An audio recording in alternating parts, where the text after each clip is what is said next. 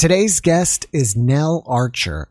Nell was a critical care nurse for 30 years, and she's had 7 near-death experiences. With each one, she has experienced deeper levels of consciousness. Nell, thank you so much for joining me. I really appreciate you, and welcome. Thank you so much for having me, Jeff. It's great to be here. All right.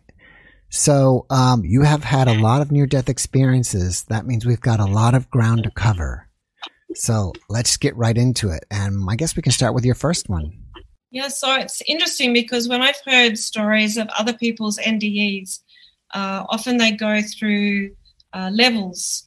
And it seemed with me that NDE was a different level, so it's over seven stages. So the first one, I was about 19, and it was a drowning, and I got pulled into a rip. My boyfriend was about 6'4", and I'm 5'2", and we used to swim very regularly in Australia in the beach, and got pulled out, and I was drowning. I was going underwater and I couldn't breathe, and he got pulled out much further than me because he was much bigger. And I had a very strong Christian faith then. So apart from trying to breathe, I went underwater and finally just prayed and said, I'm coming to you, God. And then I went black, completely black. Now, I have no memory of that time until I got taken out onto the beach, and I couldn't swim. I didn't know how to swim. I could do maybe a bit of dog paddle. And in that time, I came up from the water, swam out further into the rip and got my boyfriend, swam back with him, back against the rip into the beach. And I came to as people were helping me out of the water, and I was still swimming. So that was, there was no memory of that at all, which from some of the reports that I've heard and also working in ICU, that's sometimes the first part of the NDE. The second NDE was post having a baby, and I did code, and that's when I came out of my body. It was a very, very quick arrest, and came out of my body and floated on the top of the ceiling and watched the whole resus. And that was when I didn't quite understand I was dead. It was very quick, and I was very confused. And I just remember going, what are they talking about, resus? I'm still here. I never in any of my NDEs experienced a tunnel. I just stretched out the top of my head, and I was floating and kind of in the corner of the room watching. So afterwards I could tell them everything they did and said, and I was still very sick when I came back, and I was in intensive care for a while and had a few people coming and interviewing me and studying me. But I have to admit that experience was quite shocking, and I didn't have the deeper sense of spiritual connection with that. I was just out of my body watching, and I was very shocked and watched the resus. I don't know how long the resus was, maybe 20 minutes, and then I came through. So obviously I was having oxygen and things through that time, so I wasn't completely deoxygenated. The third one was a mixture of pneumonia and a reaction to an antibiotic that put me into a cardiac arrhythmia. And I actually lost consciousness at home, and I came out of my body, and I met my mother, who's passed. She passed when I was in my 20s. And she took me, and it was almost like we were in a car, but there was no car. We were side by side going along, and I could see my life either side, and I could see people, and I had an awareness that I could just think and be near them. And then eventually we got to a place where there was an horizon, and my mum, it was very loving, and she was like, it's so lovely that you're here, and she was very happy for me. There was no fear or anything in that experience, and I was aware that I was in this place between life and death. And she said, okay, so the final decision, we've had a look around, you just got to push your attention and go over the horizon, and then you don't come back. And I was about to go okay, let's go, Mum. And then I looked to my right and I saw the path of my life that if I came back, I would live. And it was very tumultuous and up and down and like a big roller coaster. But kind of at the last second, I said, Mum, I might go back and do the roller coaster. And she said, okay, that's okay. You can come back later. So I went and turned right, and then I came back, and then an ambulance was there, and I had a treatment for my arrhythmia. The next 3 of my NDEs were I have a very severe form of celiac disease, and if I eat a significant amount of gluten, like a sandwich or a hamburger by accident, I go into a neurogenic shock, so my blood pressure drops very low, and I get such incredible pain that the pain actually can kill me. So my body goes into shock from the pain, and it's very difficult for them to get my blood pressure to come back up. So I had 3 of those, and I just took off. So I didn't even stay anywhere near Earth with those. I just went right out into what I felt were very high dimensions. In those experiences, I had the experience of unconditional love, of universal connectedness, that everything was me, even everything I was really resistant to in this life, I felt affiliated with. I could even understand negative things as being part of the perfection. I understood pain was not really pain. It was just an experience of our body wanting to survive. And so from those experiences, I can now judge pain and suffering very differently. I still have my instinctual reactions, but if I have those celiac exposures now, I can about 70% of the time just focus right in on the pain and just understand that it's just a sensation, the same as being tickled. So now I don't have that same going to the same neurogenic shock, and I can do that with other things in my life as well. So I did also have, and it's a bit hard to say, like experiences of other beings. And the other thing I had was, and this was probably the first one with the celiac one, was I sat almost like a floaty air movie theatre and watched the movie of my life. It was like I was sitting in space and could watch the movie of my life in front of me. And then I actually watched my past life movies. So I saw that I had 3 lives before this one on Earth, and I watched those as well. And then I was made aware that I wasn't originally from this planet. My original planet was somewhere else, and I was connected with my family. This make me cry. I was connected with my family there. So that made a lot of sense with my childhood, because in my childhood, I just always remember thinking I was with the wrong family and I was the wrong colour, and I had a lot of very strong intuitive abilities as a child.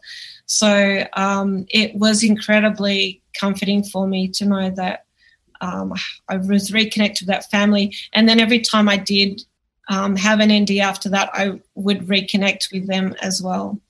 And the last one was I had very bad post-operative sepsis, and they couldn't find the infection. So I was very sick for about a year. I had 50 courses of IV antibiotics for a year, and I was in a very, very septic state. So it was very unusual, that one, because it wasn't like a sudden death experience. I was, for most of that year, especially over 3 weeks mostly, I was in and out of a physical perspective.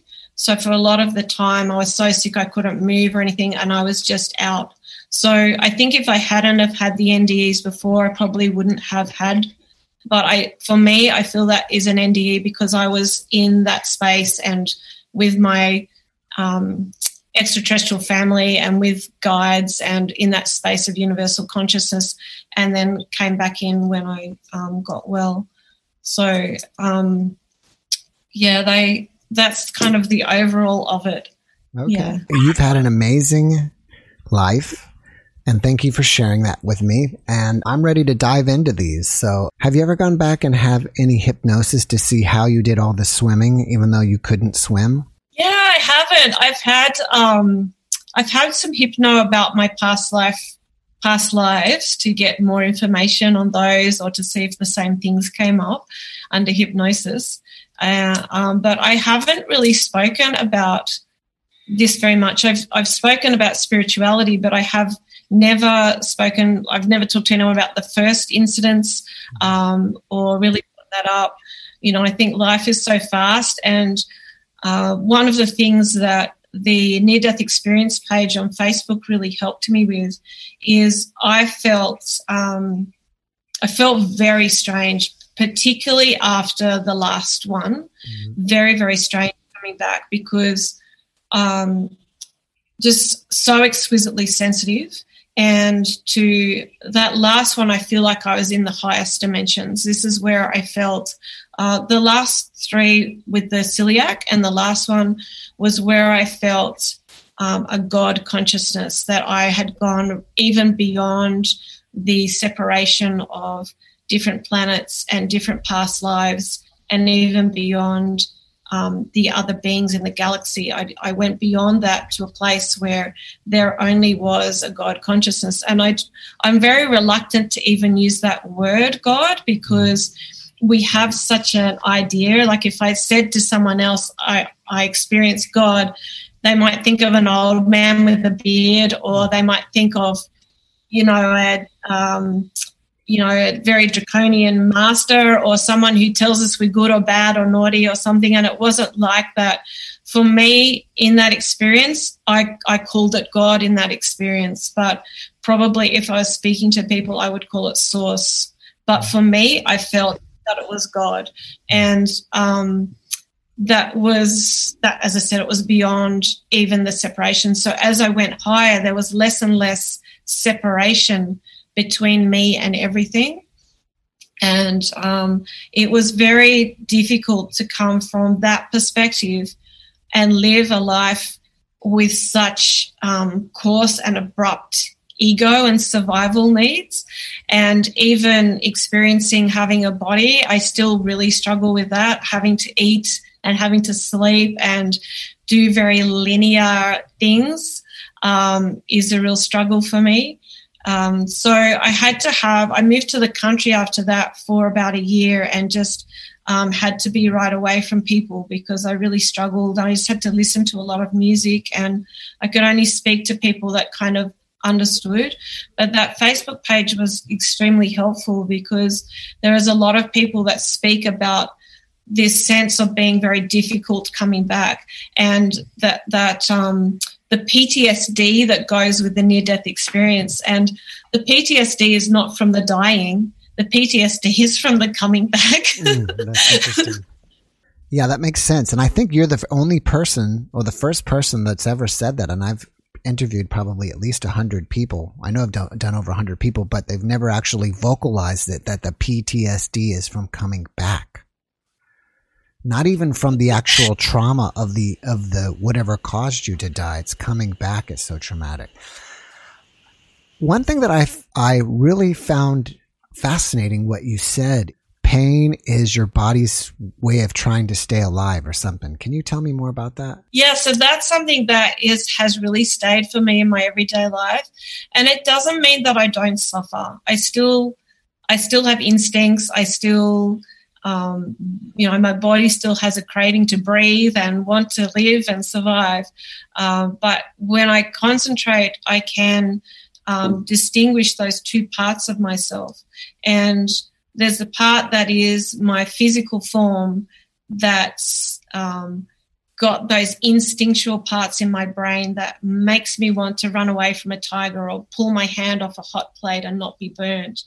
And then I'm aware of this other part of myself that is much more me and much bigger and much it just doesn't feel like it will ever end. It doesn't feel like I can even reach the end of it. And that was very much an experience there in the last 4 NDEs.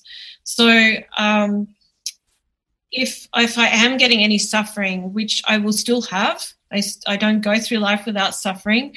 I can emotionally or physically, I can just focus into a space of going, oh, that's just my body making a lot of noise in my brain to tell me that it's suffering for me to resist that experience. And I can see that its programming for resistance of that experience is based purely on survival. So even things like, obviously physical pain, but even things like emotional pain, like rejection with someone or for me, I'm very committedly single because this experience is so deep for me. The NDEs are so deep for me that it would be very difficult, I feel, even to connect with someone because my perspective is so different from so many people. But I don't have those same drives of I have to have a partner or I have to achieve a certain amount of ego or things like that. I can just see those as my instinctual brain that is craving for physical survival and procreation and all those things that our instincts, our animal brain craves for. So I can separate those. And on some level, that is also a problem for me because it drops my ambition. If I didn't have those, I would probably be much more ambitious and take a lot more opportunities. But I'm like, well, do I really want to do those? What does that give me in my life as an experience? Mm-hmm. And if it's not something that I value as an experience, then I'm not going to get it. So my values have been very affected by that sense of suffering isn't really real. It's just a program for our body to remain alive longer and remain healthier and, which is a good thing. Yeah, I think you have an amazing perspective. I'm sure that some people will say, 7 NDEs. Wow, that's a lot. You know what I mean? And think kind of weird about that. But do you think that even maybe your first or your second one did something to you spiritually, consciously, or something that made it easier for you to pop out? Or have you discovered that along the way? Look, I think I was always a very creative kid. I was an artist, as a child prodigy in art. And so I'm what I would call a very crown person. You know, I like many creatives, I write and I connect to the collective probably like many creative people do. You know, if you look at things like J.K. Rowling, she'll talk about how it just dropped into her head, or Tolkien talks about how he didn't know what was happening when he was writing. He couldn't wait to write the next chapter, so he knew what was coming. So I think a lot of us have that ability to connect into the collective, and I probably had that. But it definitely did. So because the last ones, I literally just popped out. It wasn't even like, I'm going now and there's Earth and I can maybe the first. Maybe the three with the celiac, I do get a bit confused because they were very similar. But maybe the first one with that, I had a sense of, okay, I'm out.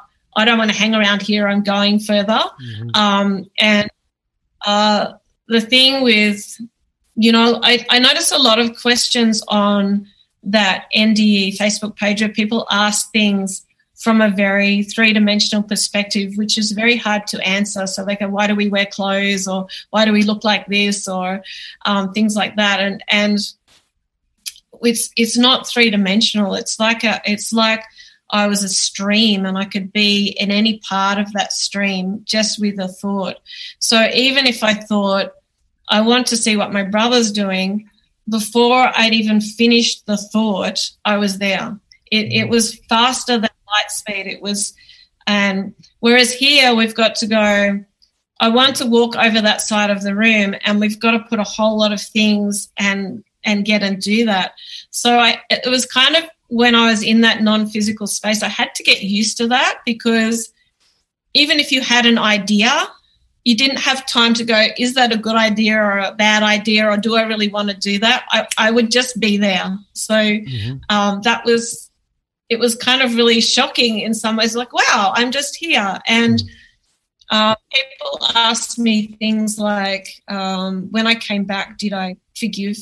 Did I have a different perspective on forgiveness, or could I forgive people who'd done, things to me that I didn't like? And I said I didn't need to forgive, because in that space I completely understood their perspective. And even though we've all had people do things that are really awful to us, I was so understanding of where they were coming from. I didn't need to forgive them. I just understood all the things that had happened in their lives and the thoughts that they had in their head, which may not have been right or wrong, but that's why they took that action.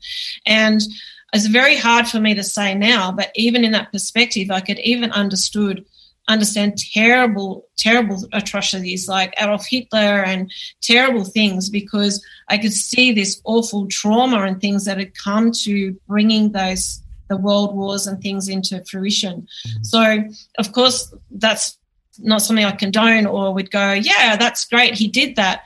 But I had an understanding of all the precursors that came to those things happening.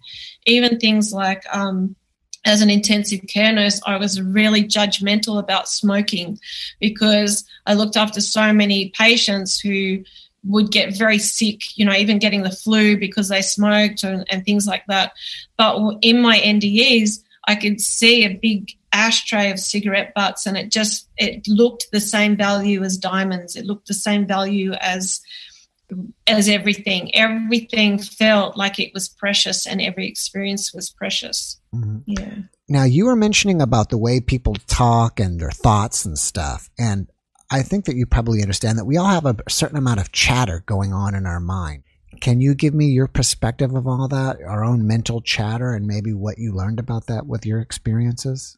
Sure. And, people ask me if I do lots of meditation and things. One of the things I could see from being in that near-death state, or the non-physical state, that higher perspective, was that we weren't meant to change who we are.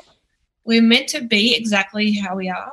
And I could see when I came back, everybody's trying to change and fix themselves, and that all these faults that we judge about ourselves were absolutely perfectly programmed for what we're meant to be. So rather than coming back and going, we've got to fix and we've got to self-help and we've got to, be more like that person or squash ourselves into this kind of personality, it was more about finding how all your idiosyncrasies and everything fit into your specific purpose. So it was like I could see from that space that, like I said, the cigarette butts or the good things and the bad things about us were all like this tapestry of like trillions and trillions of beautiful threads. And this was shown to me as a perspective. It was like all our lives were like threaded with these beautiful golden and silver threads, and exactly every single tiny thread about us was perfect. And if you pull one thread out, it would unravel. We were supposed to be as we are. So, for example, for me, I'm a very gentle, submissive person, and people always were criticizing me about not having boundaries. You need to have stronger boundaries with people, and you got to stand up for yourself, and fight back, and this type of thing. And so I was always beating myself up, and every time anyone would even come close to breaching my boundaries, I'd really hate myself and beat myself up for not being tougher, and in this kind of perspective that everyone was criticizing me about. But from the near-death experience state, I could see that my lack of boundaries gave me the ability to be an artist. It gave me this ability to connect in to nature, to be able to feel the energy of trees and animals and other people, my ability to be empathic in my nursing, to be able to care. So if I had very strong, rigid boundaries, all of those abilities I had would have been gone. And so that by trying to fight against myself, I was fighting against my true purpose. And I felt much more easy with myself. And now when someone breaches my boundaries, I go, oh, that's those lovely boundary issues I've got. I don't hate it about myself. I'm like, okay. And then I can kind of put some boundaries up without feeling like I'm reacting or fighting against myself. It's much easier. So that was something I could really see in people, and it brings me a lot of distress when I see people really hating themselves or aspects of themselves, you know, and a lot of creative people have a lot of mental chatter. And instead of going, I hate that mental chatter, or I hate that I can't ever get my brain still, it's like, if you've got a really active Cirque du Soleil monkeys in your head, if your monkeys are doing trapeze and juggling and doing everything, find something awesome for them to do. Like if that's a quality that you have, very active brain, then find something super creative or something that those monkeys are going to love to put their attention to, so that not just driving you crazy. If you're someone that, you know, really likes the strong leadership, then put it into that. I just feel like we're all meant to be so different, and these beautiful parts of these threads that just create the whole of consciousness. And we're absolutely perfect now, even with all our faults and problems that we judge. We're absolutely perfect right now for how we're meant to be and how we're supposed to be progressing. And that was very liberating for myself. But at the same time, it makes me very sad because so many people are at clash and at war and at trying to make a homogenous kind of society. And that does cause me grief on earth. Yeah. All right. When you were speaking about like J.K. Rowling's and J.R. Tolkien, you mentioned that they tapped into the collective. What is the collective? I think the collective is all our thoughts, our consciousness. So, you know, for me, it just feels like we're all extend out of our crown, out of the top of our head. You know, children don't even say the word I until they're around 3 years old. They still laugh at peekaboo because they can't understand that you can see something different to them.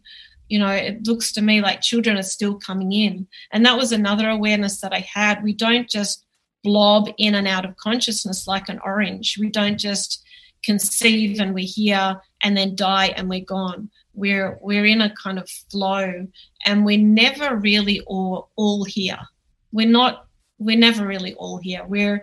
There's part of our consciousness here, and so we can all of us can tap into that higher dimensional place. We can all, with an intention and with some practice, and really with letting go of preconceived ideas or expectations. I think that's the biggest thing, to be able to just open into that space.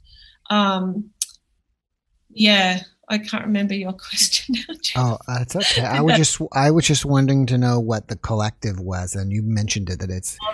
Do you feel like that, like at some dimension out there, or everybody's consciousness is all become one together as one thing, and that's what they're tapping into? Well, I think everything is consciousness, and the collective, I think, goes to those infinite dimensions where, you know, where I got to that point where I experienced everything was this God consciousness or source consciousness, including me. And obviously we can't get there every day, and it's quite difficult to be in that perspective every day, but we can get to the consciousness that's in the thoughts of who's alive at the moment, or, you know, even reading a book, we are accessing someone else's consciousness.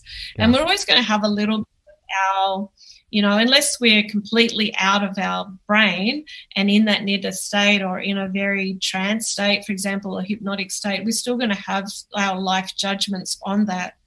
But I think mostly about tapping into the collective consciousness, which is communal thoughts, and the higher you go, that would then extend beyond human race to, you know, even within Earth, that would be connecting to the consciousness of plants and animals and the earth and crystals and mountains and, you know, the indigenous Aborigines and the Native Americans would use, you know, they connected to the consciousness of the ground even, and their ancestors.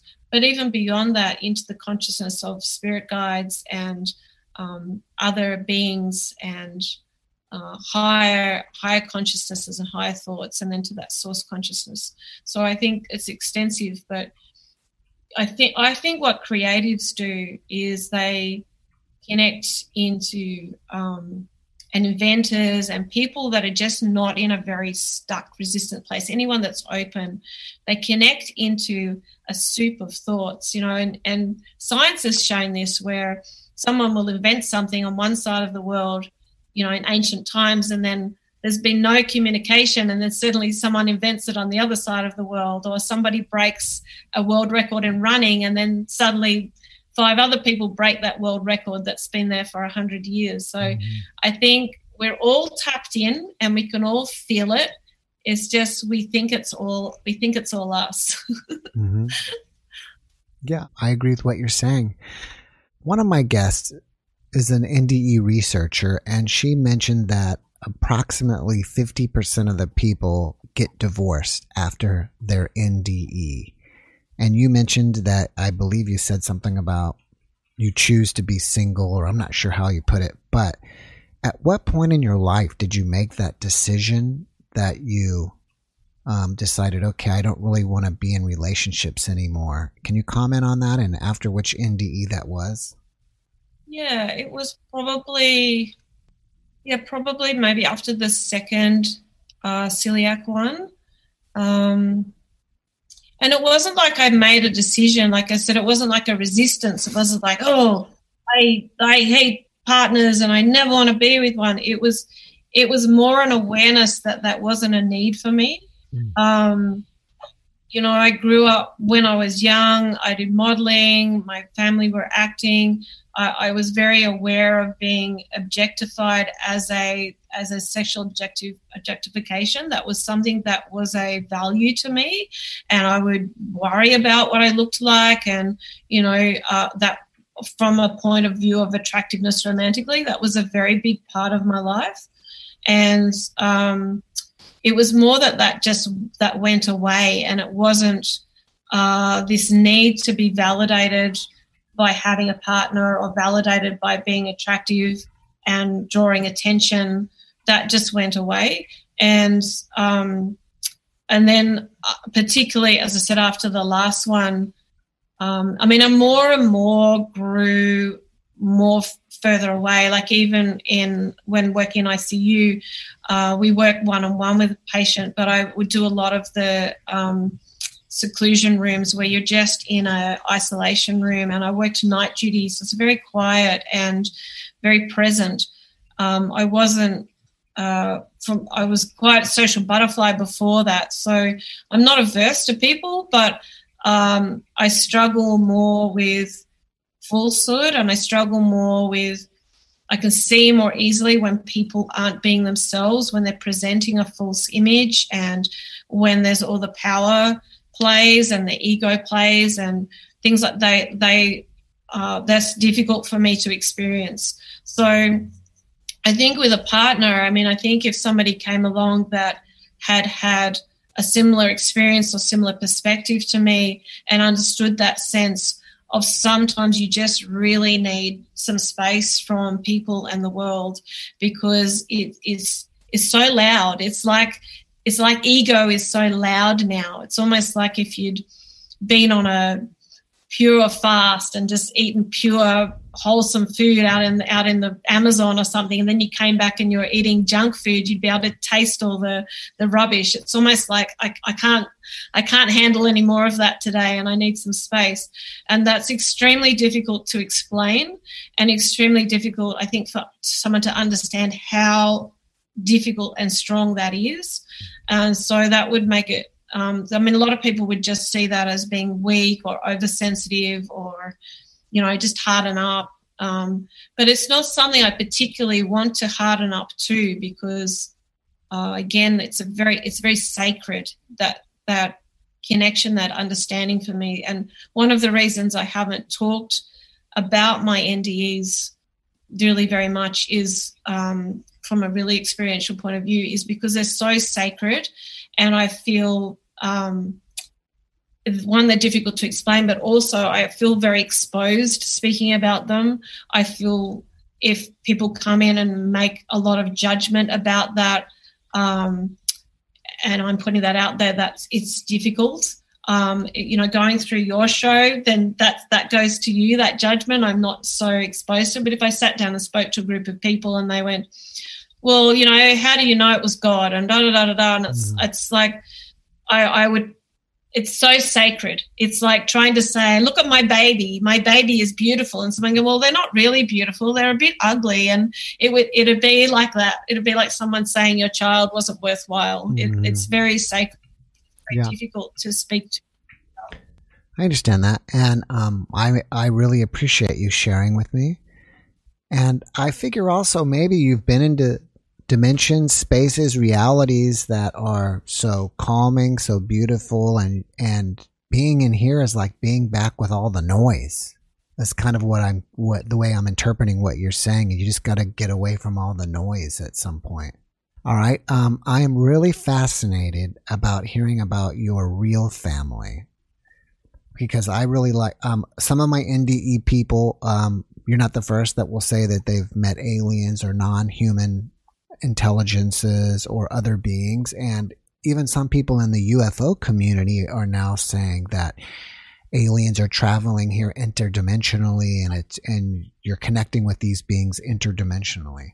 We have a family here on this planet, or we wouldn't be born, right? But what makes your other family your family? Is it because you had been there before, or do you think that you were conceived from those people? So they feel like my real family, and this Earth experience feels like a bit of an expedition.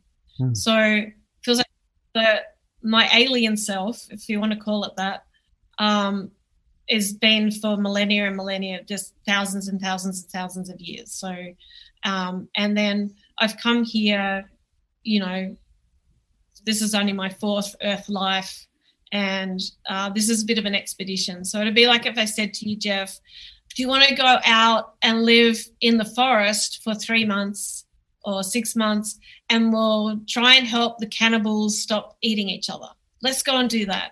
And you and I are pretty curious people, so we'd probably go, yeah, that'd be great. We'll live in the forest, we'll eat natural things, and it'll be a lovely experience. And then you get there and you're like, you met Bob, and then you're eating Bob's leg the next day for lunch, and you're like, I really don't like this. This is really not me. This is not where I come from. And it's not my values, and this is very harsh. So that's what the perspective of that I came here. I think I'm a very curious soul, and I like experience. I think that's why that NDE with my mum, I was about to cross, and to the point of no return. And I was like, yeah, it looks really chaotic and really, really exciting, and lots of ups and downs and challenges. But yeah, that would be fun. So I think this has been a very short time, even though it's 4 lives. It may have only been 50 years or whatever for each life. So it's still only a couple of 100 years compared to millennia from where I were before. So I was very aware that this was a bit of an expedition, and I was made aware of other alien beings as well. So I went back to my planet, and when I had those NDEs, especially with the celiac ones, where I would know I'm going to go, very likely be gone because the pain would be going up, I'd be like full, like obviously a lot of distress before I go, but then as soon as I've blanked out, I'm off. I was off back home with my family, and I think probably that's some of the reason I had them, really, because there was always that sense of just missing. My family have all passed, some of my children, so but even before that, there was just this sense of feeling missing something. So I was aware, and there's a lot of things, like when I was a kid, I was like, I used to say to my mum, I want the food that's unearthly. I want the drink that's unearthly. I used to call it the unearthly, and I couldn't find it, and I couldn't find my family. These are things I actively said to her. So it was very comforting. And I have a strong awareness that I miss them when I'm in this very awake human body state, that I miss them. So I got emotional before, but I also have the absolute knowing that they're there, and this is a very short lifespan compared to the universal consciousness. So, right. Yeah. Did you get any from any of your trips there? Did you get any indication of what your point of coming here is? So my point was to help consciousness grow, and that was a very, very clear mandate for me.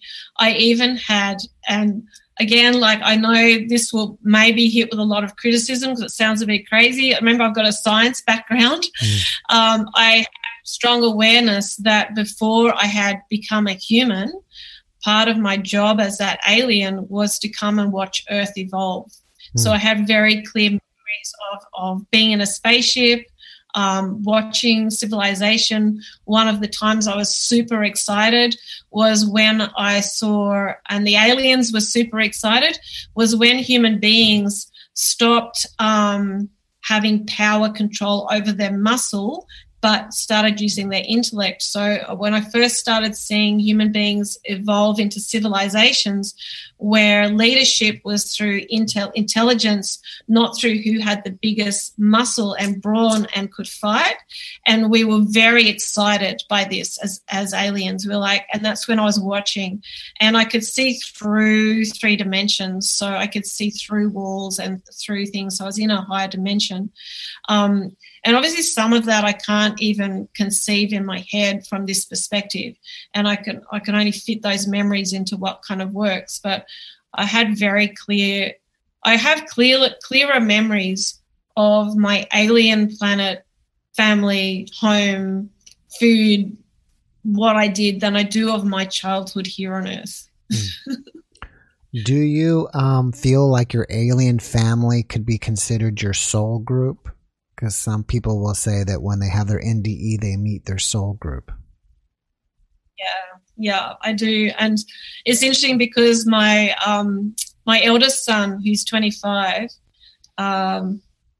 he's RH negative as well. I'm RH negative as well. I know a lot of the people talk about the star seeds being RH negative. But he was very on the spectrum. He's very Asperger's and on the spectrum, very musically gifted. But he was within that soul group. I could see that he was one of them as well.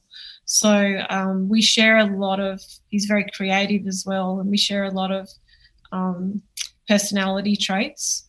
So, it's definitely, I would call that my soul group, absolutely. And look, I do think they're in my consciousness, but it's obviously much harder to know they're there, and takes a certain level of faith. I do, I can get into meditation and kind of chat with them on some level, and it's just like thought dropping into my head. It's not like voices or anything. It'll be like da da da da, and it'll just be almost like an idea or a thought comes in, and again the answer will come in quicker than I've asked the question. So before I've even finished answering it, it will come in. But when we're in this very scientific 3-dimensional world, it's I can't prove that to myself, and I can't hold them, and I can't see their faces. I do draw them sometimes, which really comforts me as well. Yeah. Can you give us any description of what the planet looks like, what those beings look like, spaceships, anything like that? Yeah, so I saw quite a lot of different star seeds, and mine was in the constellation of Arcturus. So the planet had a lot of water. There was 2 suns in the sky. One was bright and one wasn't, and the sky was purple. And as a child, I always believed the sky should be purple. And I was really excited when I found out, when I did my science, that our sky is actually purple, but because we can't see the ultraviolets with our human eyes, it looks blue. So my recognition of my planet, the sky, was purple. It had a lot of water. You could breathe underwater. You could swim underwater. It was very clear. There wasn't a lot of structures, but there was some, and they were very simple. We didn't have to eat, but there was some food that grew that just tasted amazing. The closest thing I could describe it as is cheesecake. It tasted like cheesecake. And I was also made aware of the Palladians and the spaceships that the Acturians, or my people, I don't think they're Acturians, they're in the constellation of Acturius, but they're probably what people call Acturians. My spaceship was very small, like a little car, but it was clear. So I could see everywhere. And for me to get somewhere, I had a big third eye, but it was longitudinal. It wasn't this way. It was that way. It's a very big forehead. And for me to get back home, I would open my third eye, and my wife, I was a man in that state. She would open hers, and there would be a connection, and I would be back home. I would just be back home. So that doesn't make sense in my head. That's what I remember. Whereas the Palladians had much bigger ships, and you couldn't see through them. I was also aware of.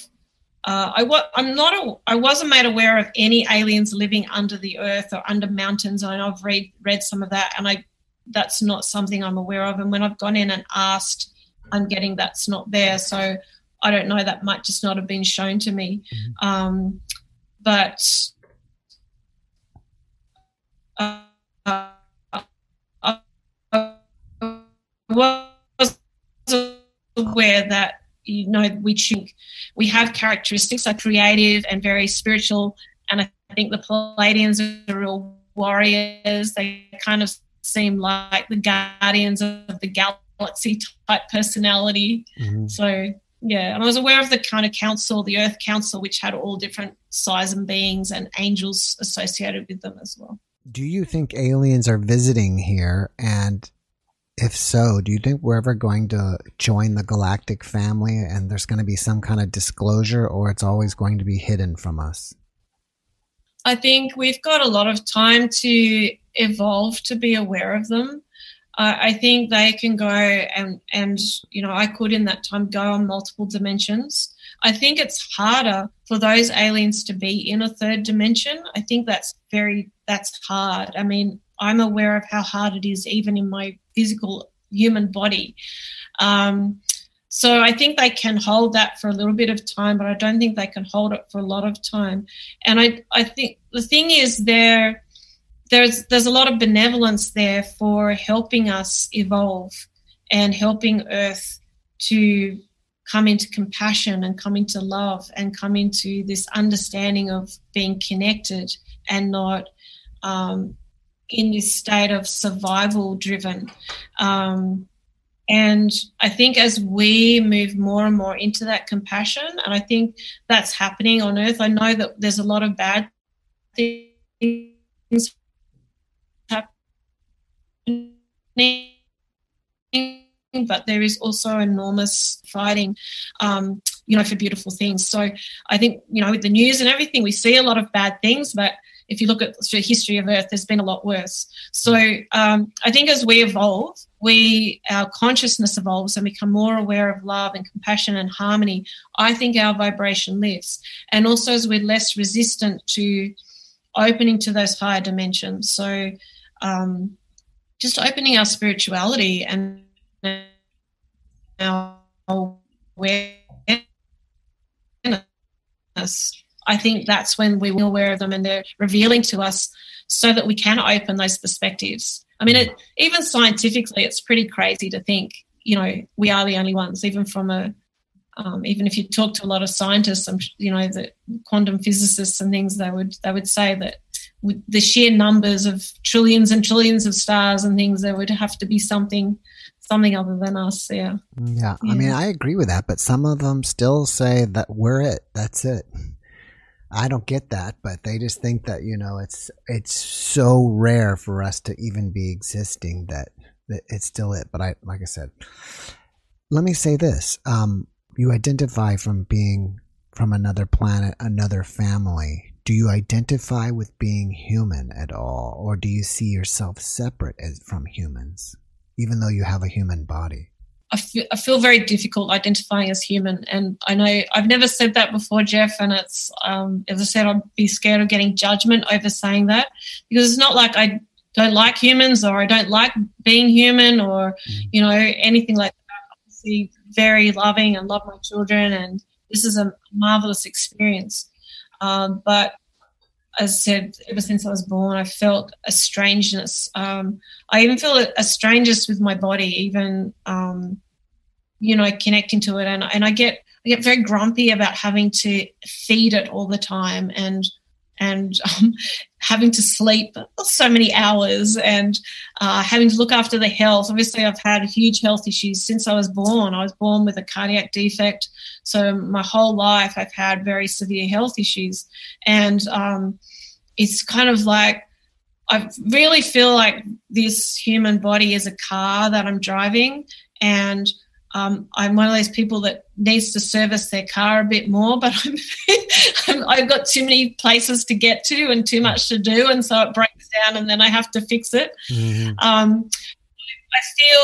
I feel an enormous love for humanity, and I feel an enormous gratitude for this experience of being in the human perspective. I feel it's so exciting, and the other perspective I have is the incredible bravery of humans, because from this higher perspective of the aliens, of being that alien being and being in that higher perspective, things are a lot easier in the understanding. There just isn't the resistance there with so many things. And here we've got to be so brave, just to be born, just to get through the birthing and get through school and get through challenges. It's I just see human beings as real warriors, every single one of us.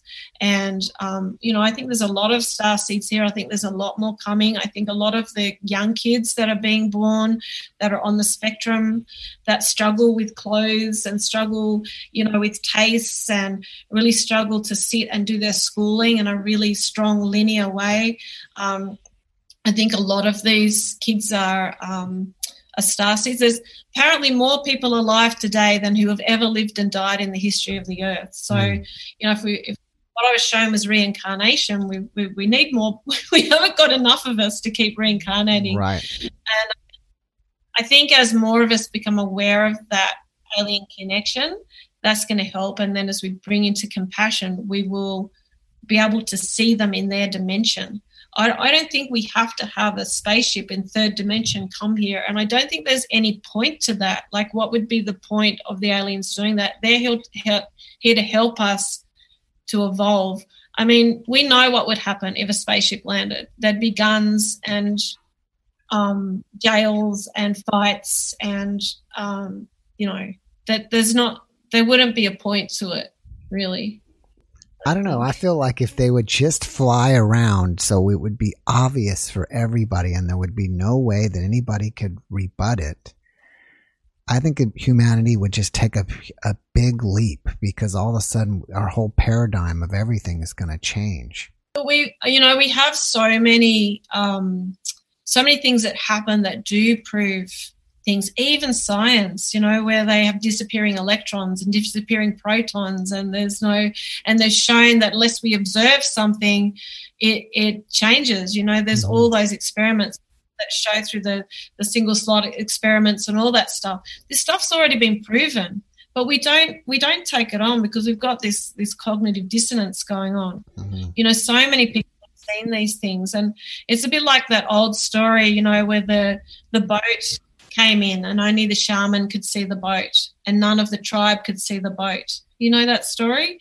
The big tall ship. There was a native tribe, and they could see the waves on the water, but they couldn't. Literally, he described it. Suddenly, they could see it, because science tells us that we create our vision. We can't actually get everything in our brain that we see, so we make it up in our head. So we've got so much resistance to seeing things. how many people have seen ghosts but they wouldn't believe it, or how many people have seen phenomena happen but don't believe it. Even for myself, when that thing happened, the first NDE happened, I never spoke to anybody. It was like if I told them, you know, people saw it, but I would have been embarrassed. People would have made some kind of criticism to justify it in another way. And this is why we've got to wait for that to catch up, because there'd be so much judgment, because people are in this perspective of fear. The big thing that's got to change with human beings is shifting the perspective of fear. And the ultimate fear is dying. This is the ultimate fear. We're all trying to accumulate money and accumulate safety to prevent us from dying. And it's so ironic, because the absolute guarantee, the only guarantee any of us have, is that we're going to die. And so we've accumulated all this stuff and this status, and where is it going to go? Mm-hmm. So I think we're very resistant because of our fear. And we would have to create, I mean, there's been so many sightings and so much evidence, and so much evidence of NDEs. You know, you've got people like Anita Moorjani, who had kilos of tumours that just disappeared in a week. But we don't want to hear it, because then we might have to actually jump into that abyss of unknowing, and that abyss of we have no control. And we, as human beings, we love having control over everything. And if there's aliens, we don't have control over that. We don't have control over life after death. So we're always trying to justify things in our heads. I don't think we're ready, really. Maybe. Some of us are. Yeah. So I would like to know more about your experience with God, and if you could tell us more about God and maybe give us your point of view on God. Okay. So I had an awareness of going up through the dimensions, up through the fifth dimension, right all the way up through the 10th, 11th, and I had an awareness of the 13th dimension. And at that dimension, I felt a very strong presence that I would have to label as God. As I said, I could call it Source as well. And it was, if I had to put it through a third dimension, it was like coming to a big tunnel, maybe, but not a tunnel, like a big space, but coming up to it in intense focus. So it was like in the fifth dimension, seventh, those ones, I was aware of everything. I was aware, it was like I could feel so much stuff, like everything, all the beings, all the angels, all what was happening on earth, what everyone was thinking, all that stuff. And then coming to that very high place, it was like that all went away, and I just came to this presence of absolute, it's very hard to even give it a word like love, because even our idea of love, even our word love, has so many connotations, it is not in that state.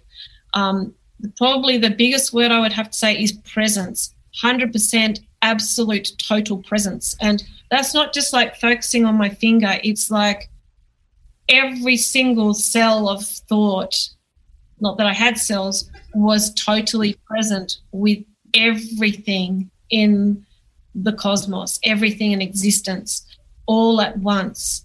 And it felt so devoid of any resistance that it was completely loving. So one of the other perspectives I had was what we call love on earth was extremely different to what my experience of love in a near-death state was. My experience of looking down on people loving on earth was that we love very, very conditionally. And we love one another very judgmentally and very conditionally. And it's very much what we get really from one another. And again, I might get a lot of judgment from that, but that was my perspective, even with our own children.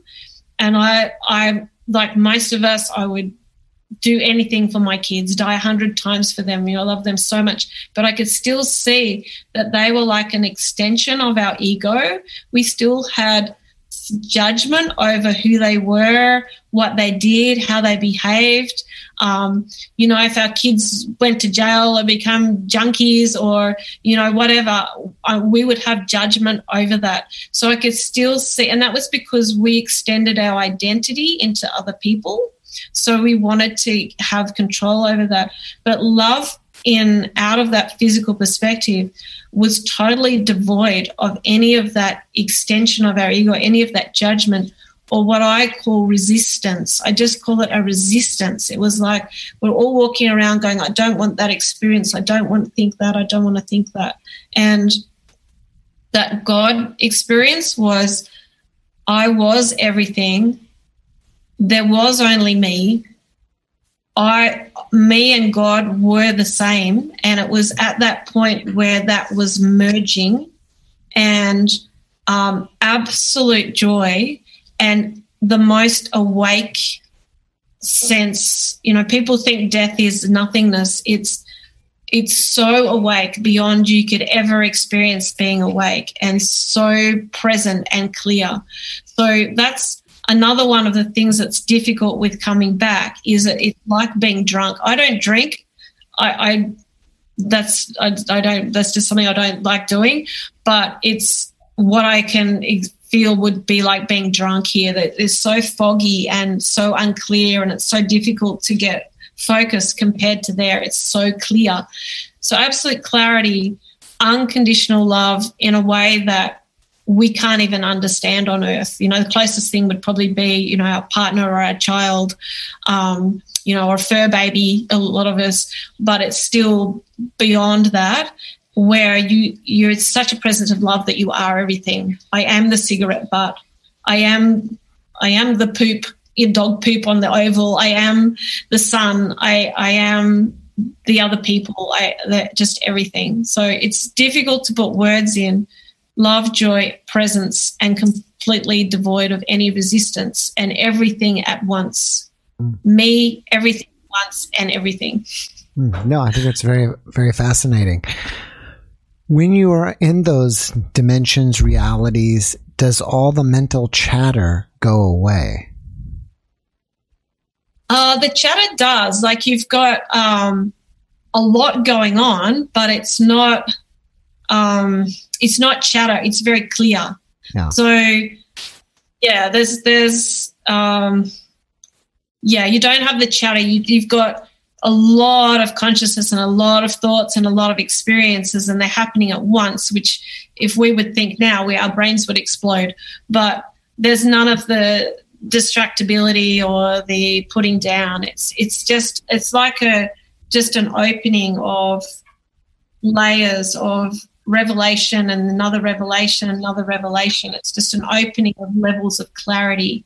So very clear. And look, probably one of the ways the closest experience in my living physical life that I could put it to was the birth of my children. So if I could think of, especially my first baby, it was very difficult. I sort of nearly died, but there was very long labour and all that type of thing. But when I held him and looked down into his eyes, and everything seemed to make sense for me, like I looked at my child, all the labour, all the problems, all the world, everything just connecting for that moment. It was like the world made sense, and there was this pure joy and pure presence and happiness. That's the closest thing in this life that I could get it to. And that, of course, would be just a moment, and then you're worried about feeding and, making your way in the world and that type of thing. But, yeah, if you can think of a time in your life where you're just absolutely, yes, this moment, the good, the bad, the ugly, the brilliant, the excitement, everything is perfect. If you can think of that, that would be the closest to what it feels like. Yeah. Interesting. You mentioned in the beginning that you were religious. Where are you now on religion? So I do believe in a God, probably very different to what a lot of people would judge God. I do pray. I do believe the Bible is a very sacred document and written from prophetic point of view. I think we've interpreted it very strangely, even the translations, and of course we put our judgment onto that. I believe that also, the Hindu faith, the Buddhist faith, all of these things, I think if you look at any faith, and I'm not an expert, but if you look at any, they all come to the same point. I do believe that Jesus is a higher being that has incredible compassion to earth, and that he has given us a way to understand compassion and to release ourselves from this understanding of sin. So in that way of saying, forgive me and you take my sins, there's a way of us to stop coming into this self-judgment. I think the biggest thing that, I learned from that NDE was, one of the big things was to stop being in this self-judgment, because this is what creates all the evil in the world, is we judge ourselves and we project that out onto others.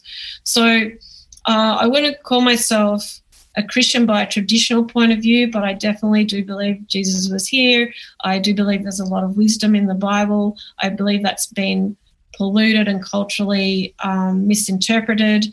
I believe the Hindu faith and Buddhist faith is incredibly accurate and beautiful wisdom. So there's a lot of that I would follow. The Indigenous Australians have beautiful wisdom about the earth, and it all really sinks in.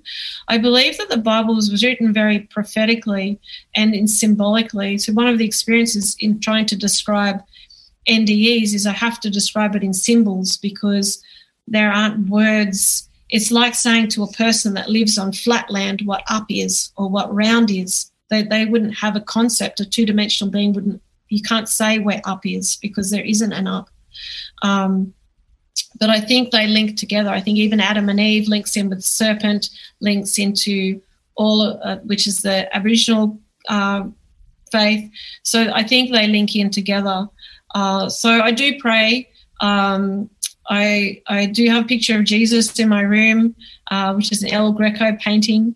I very much follow Hindu and Buddhist philosophies, which are very linked in with kindness and compassion and presence, being present. I don't go to church, and I get very upset with the pollution of trying to fit that into political systems and things like that. That's very difficult. Basically, look, anyone I think who is not coming from point of view of compassion and love would have polluted some of those teachings, I think. All right. Do you have anything that you would like me to promote for you, or you would like to promote? I don't think, do you have a book or a website or anything? Or are you just here to share? I've got a website, just nellarcher.com. I do spirituality classes. So, I run classes, do animal communication, which is a really beautiful way to find presence, because we're so motivated to connect to the animal. So I've got 5 horses out here, and we do a lot of work with the horses with presence, which I just love, and people just leave on such a high. So I run those and some different classes and things, some online classes. So I really, really enjoy the classes, because I just see people just really open up, and I run intuition classes and just really coming in to believe their capabilities of connecting and feeling more and a greater experience of life. So nellarcher.com is that website. Thank you. Great. After seeing this podcast, people may want to reach out to you and, ask you questions. Are you a public person, or you private in that way? Oh, yeah, I'm very happy to answer questions. Yeah, that's so they can email me through my website or my page. Yeah. Did you say on Facebook? Yeah. Okay, yeah. You just kind of dropped out for a second. That's why I had to ask. All right. Well, before we wrap it up, do you have one last message that you can share with all of us? I think the last message is just really embrace your life. And I know that sounds a bit trite, but from my perspective of why we're here, we're not here to change or, crave or get to something. It's every experience of every moment is incredibly powerful. And whatever it is, whether you're suffering, whether you're having a hard time, whether you're having a fabulous time, all of these things are so precious and such incredible perspectives. It looked very much to me like our soul is sitting there watching this as a movie. And this is what it was shown like in when I could watch my life back in the past lives. It was like I was just sitting there watching a movie. And if you can think, what type of movies you like watching, we don't usually like watching boring movies where there's no challenge, where there's no fight for the main character to have to experience and discover other parts of themselves. So don't resist the negatives in life. Like, be connected and be present with all of it, and know that you are built. You are built to have this experience. You are built to be able to cope with it. And even if you can't, even if you have a car crash and you go home, it's amazing. So, just really be engaged, be in joy with everything you do.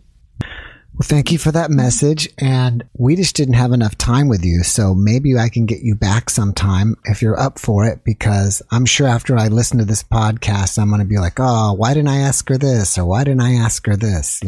So I'm going to just throw that out there. And I just want to say thanks again. Thanks for sharing yourself and being open with us. And I really appreciate you. Thank you so much, Jeff. Thanks so much for the time. All right. Thank you and have a great day. Bye-bye. Thanks for watching the Jeff Mara podcast. I really appreciate you. Another way to show support is through YouTube memberships. And if you do, there are loyalty badges and other perks depending on your level of membership. All you need to do is click the join button underneath the video to find out more. Thank you for your support.